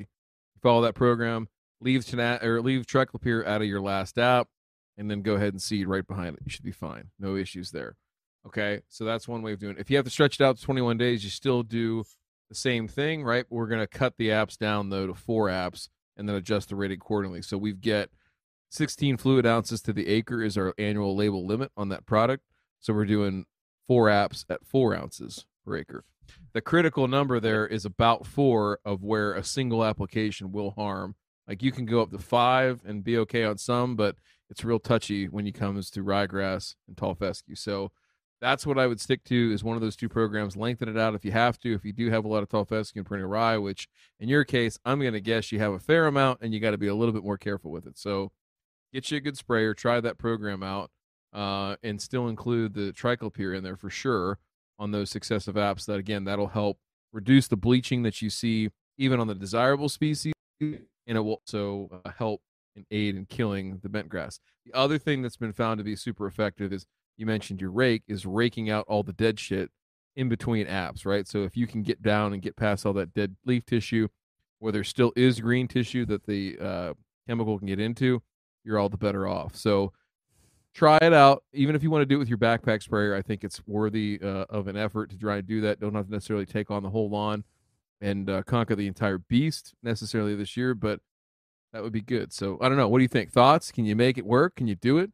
How bad do you want this bent grass gone, man? No, yeah, for sure. I mean, time will tell if how bad it's going to be this year. But I just know it's going to be back. So yeah, I'm all in. I have a little bit of Triclopyr. I don't have any 2,4-D on hand, but I got mesotrione. So yeah, just do that. Just do the mesotrione and the Triclopyr for now. You'll be good. Yeah, we'll you'll be all right. And the thing is that other one that I'm going to tell you about using Tenacity is greatly enhanced by methylated seed oil. Oh yeah, having a Okay, sticker it's greatly in the tank, enhanced. huge. And it's to the point where Syngenta officially doesn't want people using methylated seed oil with Tenacity unless they know what they're doing and they know what's going to happen. And in this case, I know what's going to happen, and I actually want that enhanced effect because their concern is that under certain circumstances, that methylated seed oil will make the Tenacity way too hot on desirable turf grasses. Yeah, I think you'll be good, and I think that's the route you got to go down though if you want to get rid of that. Burn it. no, Kill it off. I really appreciate Make it that. That's great advice I've never heard. So that's some plans I've never heard. So yeah, definitely gonna try it. Good deal. All right, let's talk about before we get to your any final questions you have. I want to hear about the Frolf, the Frisbee Golf. Yes. And what the hell are you thinking with Bermuda grass? What I want to hear about this. What explain it to me, sell it to me, right? I'm your significant other and you're going to put this weed in our backyard.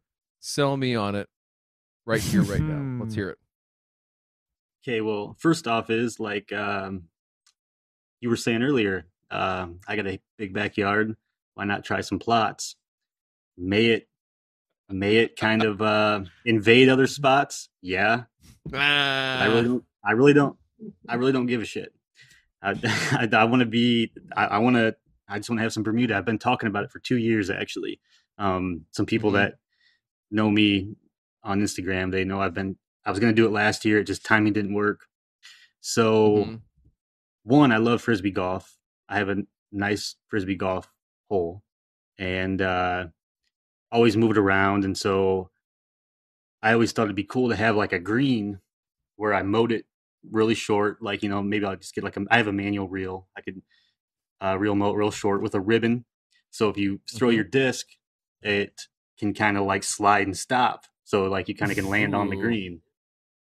So, and then also if you're going for a short shot, you're not, or if you land by the pin, you're not picking up your Frisbee in some, 4-inch fescue. You got a nice little green right there. I think it'd be kind of, and also if I want to do Bermuda, because if I let my backyard go dormant in the summer, I'll keep that little 500-foot square foot circle irrigated, and I'll just focus on that all year. There you go. You got to have something to look forward to in the backyard too. So, okay, I think it's totally doable, and this is coming from one of the few assholes to try and grow Bermuda grass in Ohio. So I think you can be successful. Even in Ray, I will say this is as the crow flies. Like if you were to just go straight north, Zach is probably I'm going to say like 75 miles straight. If you just go straight north and use the same latitude, he's probably about 75 or so 80 miles north of here.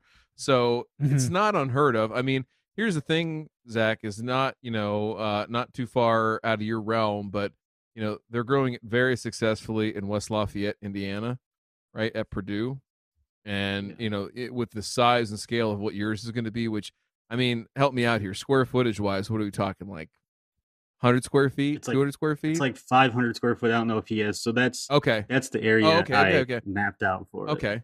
So perfect. So that's like one pallet of saw. That's about perfect. So, I mean, the couple things I would look at, and Ray, maybe not something you do in Hawaii, but a couple things I would look at would be number one. That's baller that you did that, by the way. That takes some balls to even consider doing that.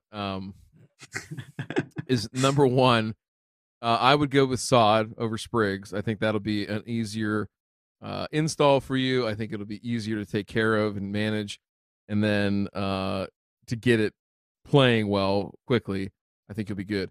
The other thing I would look at too that you probably need to be ready for is some type of sand source, because you're going to want to top dress this stuff and top dress it often to try and keep thatch down, because there's nothing you're going to be able to do to really keep thatch at bay, because the particular type of Bermuda grass that you're going to be using is a prolific organic matter depositor, right?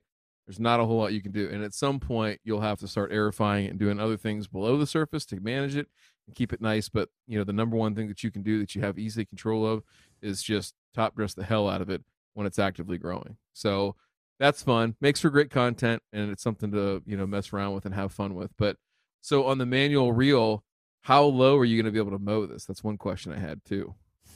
Like an inch? So it goes, I don't know how low it goes. I think it goes to a ½ inch, the real mower I got. But shit. One thing I was going to tell you guys, like, I'm willing to do whatever, even as long as it's like by manual labor with no machine. Like if I got to dig it out a couple inches, I'm willing to do that. But I did top dress it with sand, and I have it pretty level right now. Where I mean, it's pretty smooth. It didn't look smooth in that picture right there, but it's because it had some like dead weeds on it and stuff. But it's pretty smooth. Okay. Yeah, it looks pretty well graded. I mean, what I would say there is, maybe have a small truckload of good sand ready and available so that you can make those, those minor grade touch-ups right as you're starting to lay it, so that it can be as flat as it possibly can be, and so you still have some good drainage because you don't want it to puddle in the middle, things like that. It looks like it's got a pretty decent grade to it. So I think once you get the sod in there, I really do think that top dressing it heavily, letting it kind of grow up through that, and then starting to mow it and maintain it. Ray, I don't know. What do you think in a situation like this? He's going to have the weather, like especially from sod.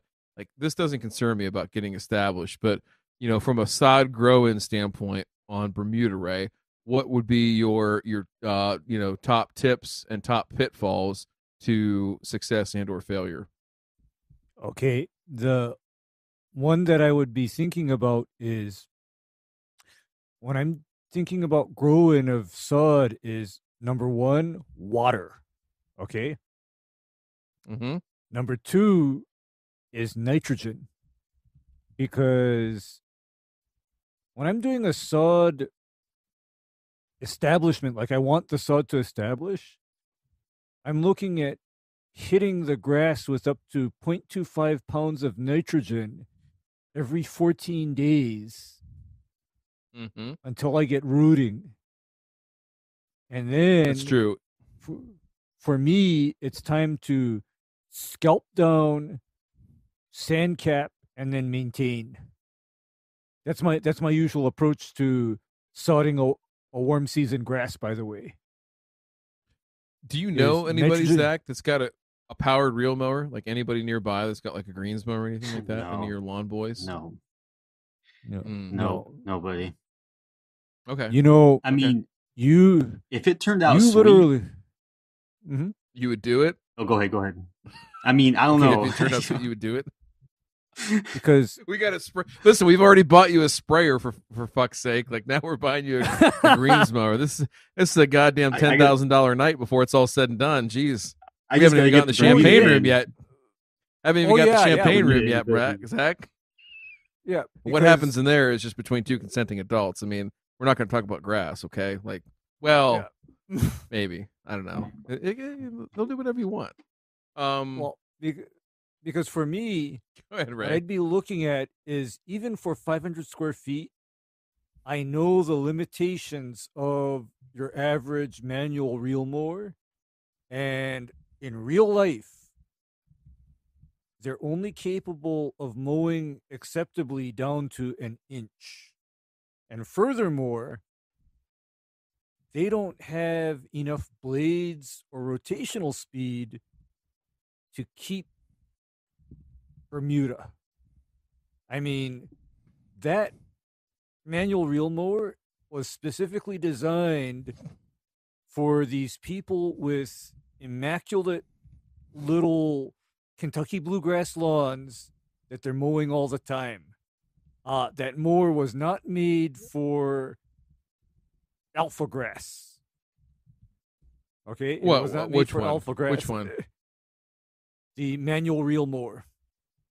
Yeah, and that's the thing is like I think you can maintain it like that. I think it's going to be like that initial getting it going. I think you can be successful. I think you're just going to have to be, if you're going to only use a manual reel mower, you're going to have to top dress a lot and use that as your crutch if you don't have access to scalp and do all these other things. You have to bring. I mean, the thing is too, I'm not looking to golf on it. I'm looking at it throw a disc at it. So like if it's a little choppy or if it's not super smooth, I'm not that worried about like having that. But I mean, just to say I got some nice looking Bermuda and it's and it's back there like and maybe you can't roll a golf ball on it. That's what I'm looking for. Yeah, we're looking for Ray. We're looking for the big dick energy plan. That's what we're looking for right now. Exactly. That's right. Because I'm just saying that. At least you admit it. At least you admit it. With the with a manual reel, I've seen manual reels on Bermuda, and holy washboarding. Okay, you got to you got to go over it a couple of times. I've seen that. Yeah, and the only way that I've seen to counter the washboarding is like in my case, before I was professional, I remember mowing about 2,000 square foot of what's it called, TIF 328 Bermuda, and I had a 7-blade manual reel mower for that, but that mower got Frankensteined. The plastic rear roller got replaced with a 3-inch steel pipe that was filled with concrete as its roller. Wow. Well, crazy. and I think that's something too. I think something too, to think about there is start with what you got, and if you need to scale up, if you need to kick it up a notch, like then you do it. Like that's the one thing about Bermuda. Like as long as you plan your schedule out, like you could have it and it'd be like, okay, the first year it's like, oh, kind of looks like shit. It's washboard. It's this. It's that.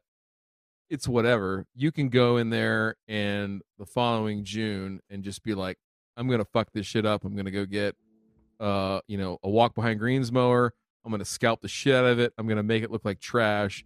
Your wife, your neighbors, the farmer across the street's gonna come out and be like, Zach, what did you do? And you're like, just give me like 2 weeks. What happened? Like, just calm down. Give me 2 weeks, and then you're gonna look like a hero. Then you're gonna be like diaper party Zach all over again, and they're gonna be like, oh my god, like what'd you do? You're like, yeah, I know. All right, I know what I'm doing. So that's always the cool part about Bermuda is like it's incredible. But I think, like I said, it's a totally doable project. I think especially sod, as long as you get that down, Father's Day ish, or maybe even a little bit later. Honestly, I think you'd be fine. And then just make sure you find a good sand source that you can have there locally. I got to think about who that would come from up there for you. Actually, might. It's probably one of those things. It might come out of probably Hudson, Michigan. Osborne Industries. Take a look at them. They're up in the Detroit area. I think that's probably going to be the closest one to you. I think the guy's name there is AJ. So if you have an opportunity to look them up, I will send you a link and you can call them. And they actually sell it in smaller quantities so that you don't have to take a 20-ton dump truck load and tell your wife she's got to park in the grass or something. It's usually a stepping stone to sleeping on the porch, right, or the back deck. Yeah. Hey, I know you want to park in the garage, but my top dressing sand's in the way. So can you just park out in the grass, please? What'd you tell her? I always tell her I could be out in the lawn in the evenings and doing stuff or stuff like that, or I'd be at the bar, so it's better if I'm out in the lawn. Like I'm not out with some buddies. I'm out in the lawn. Yeah. You're not. I mean, listen, you're not getting in trouble. I mean, it's hard to get in trouble exactly in your own lawn. I mean, that's like you make a good point because I keep on hearing these sad stories about all of these men. I mean, it's mostly men where their wives are down their throats about, what they're doing in the lawn. And I'm like, wait a minute. I mean, because I can think of worse things for a guy to do in the afternoon. Like he could be in the bar getting fucked up, gambling, lots of vices. And other things that I won't get into, but then they got a great buffet down there at the strip club, from 11 to 3, like that kind of bad stuff. So it's like a lawn is rather innocent by comparison. Yep. Am I right? Am I right? Hey, the worst thing that happens is you pass out in your own lawn, right? And she drags you in. You piss your own lawn and you clean it up. Like it ain't like you're at the bar. You're gonna get a public intox and you're gonna have wet pants getting driven home by your wife.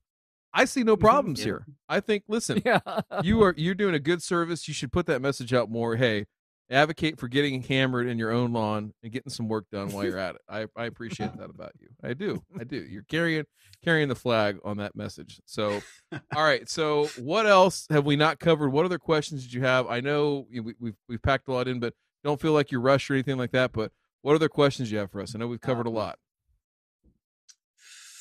Would you have a concern with that Bermuda getting out into my the rest of my lawn, or should I even No, not even? I wouldn't be super worried about it. The one thing somebody asked that question, Ray, I can't remember recently, but about how to prevent Bermuda from going into another species. Like I think it was like a collar on a green or something like that. Is you just if you have an edge, edger, if you just take an edger right around there. That's what.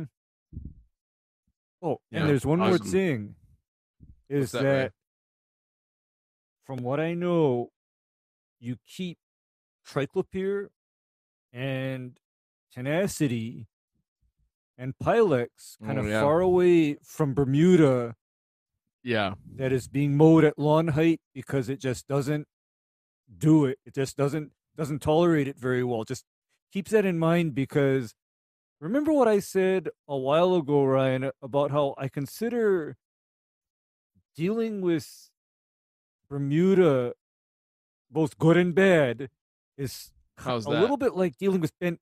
It's like dealing with bent. It's like similar growth habits, and similar do not do's, for the most part. Similar do not do's. So real quick, just like if you were in that situation where you're up against it, right? What would you tell him besides the edging, and how is there any other way, pre-emergent wise, anything else that he can do to manage that? Because I think he's going down this route. I'm gonna enable the shit out of him to go down this route. So please, I'm going down. I've been talking about it. I got to do it now. I've already talked about it so much. You got to speak into Ryan? existence, sir. And now you're getting me hyped up, telling me this side I can get, and or this the sprigs you're talking about. Hey, listen. One day. Yeah. I'm gonna get it. But anyway, if you as far as a pre-emergent program, there is an alternate pre-emergent that is very suppressive of Bermuda grass. And it happens to be safe on species like tall fescue and ryegrass. And that would be this herbicide known as ethophumicate. And normally, ethophumicate is deployed against Poa annua, because if you spray it post-emergent on Poa annua, it makes the Poa sick and decline. But what I know about ethophumicate is that ethophumicate is also very suppressive and toxic to Bermuda. But it's not only a Poa herbicide, it's also a crabgrass herbicide too. And people forget about that because oftentimes ethophumicate is deployed specifically against Poa. It is the premier, Poa treatment. Hell yeah! Yep.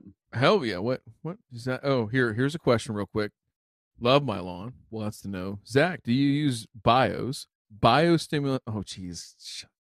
Love my lawn. Stop. Anyway, God, you made me do it. You prick. What a prick. I don't use All right. anything. Anyway, you're thinking of. no, that's good. Not that. Not well in general, but no. Okay.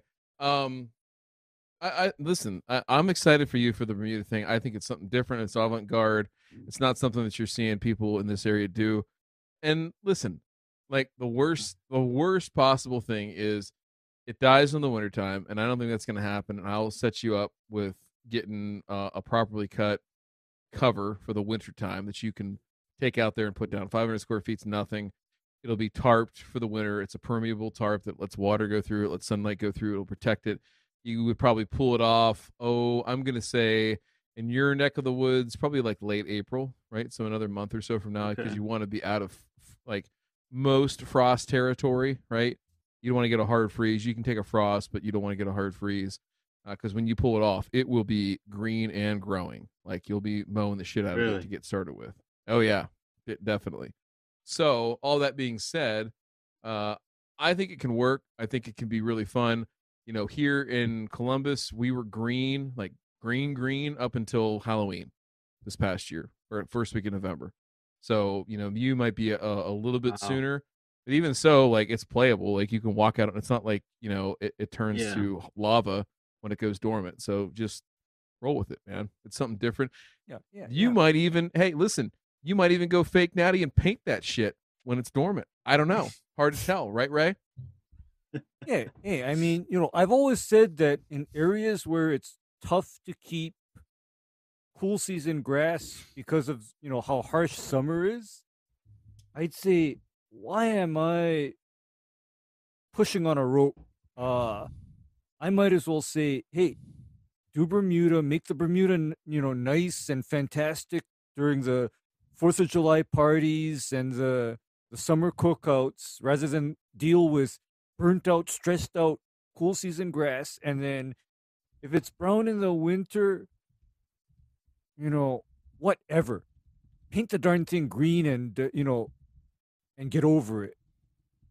Because I don't think that's fake natty. I don't call that fake natty. I mean, what I call that is being realistic and practical. Hell yeah. I don't know. It is what it is. So it's so far out there, to be honest, that wouldn't even be a concern. So it's way out my back corner. So listen, who's gonna look, right? I think it'll be fine. Who's gonna look? When's so my last question on that piece is when would you like do the big reveal or the big unveiling? Like, would you show anybody during the grow-in process, or would you be like, wait till it's all like primed and primed and then pull the curtain back? So, well, I know we're trying to wrap up here, but like the whole sprigging process, you're man, good. You're good. That blows my mind. The sprig, like how the sprigs develop and how that works, that's all foreign to me. And like that's wild thinking about. That's why I'm just going to let you sod. That's why I'm just going to let you sod. I'm just going to get a pallet of sod. I'll bring that in so you can just take the pallet, we'll load it in the back of a truck. You bring a truck down here and we'll drop it in there, and then you go from there. So that'll be. I'm going to make it as easy as I can. The next one, when you go sprig the entire backyard and you go full blown crazy, like batshit, then we'll sprig. All right. So we got we got like 3 more episodes to do over the next 3 years to plan for that. Right. So, my advice to you between now and then would be these several things. Is 1, you're doing soil testing. That's good. Number 2 would be select a cultivar, and number 3 would be sign a prenup, right? Even though you're already married, and make sure that that's all rock solid, right? Before you announce that decision, right? So, and then you can do like a LeBron James thing. Like you can go on Instagram Live and be like, listen, I'm taking my talents to Bermuda. I'm going iron cutter in the backyard. Like, it'll be great. People will love you. You'd be a cult hero. Crazy. But it would be. I hope it ends up like that, but who the hell knows?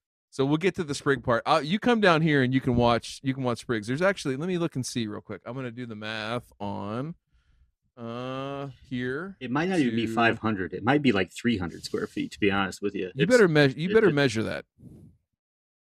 All right, so measure twice, cut once. Yeah, you're an hour and 30. Please. You're an hour and 32 minutes from where I will have Bermuda for you. I'll bring that there so it's ready to go for you. And you can come down there anytime you want because you'll know where it's at that point, and you can check out the sprigging process in a far north Ohio climate and just see how batshit crazy I am. Because, I've already got my prenup signed, right? So I got to sleep with the little pillows on the couch, or if I need to sleep in the a tent in the front yard, Ray, I could do it. I could do it. Oh man, I mean that's just nuts. But then, seriously, sprigs are basically advanced level turf establishment because for many years, that's what I did. Actually, is I managed grow-ins of sprigs. Okay, that's what I actually did. Wow.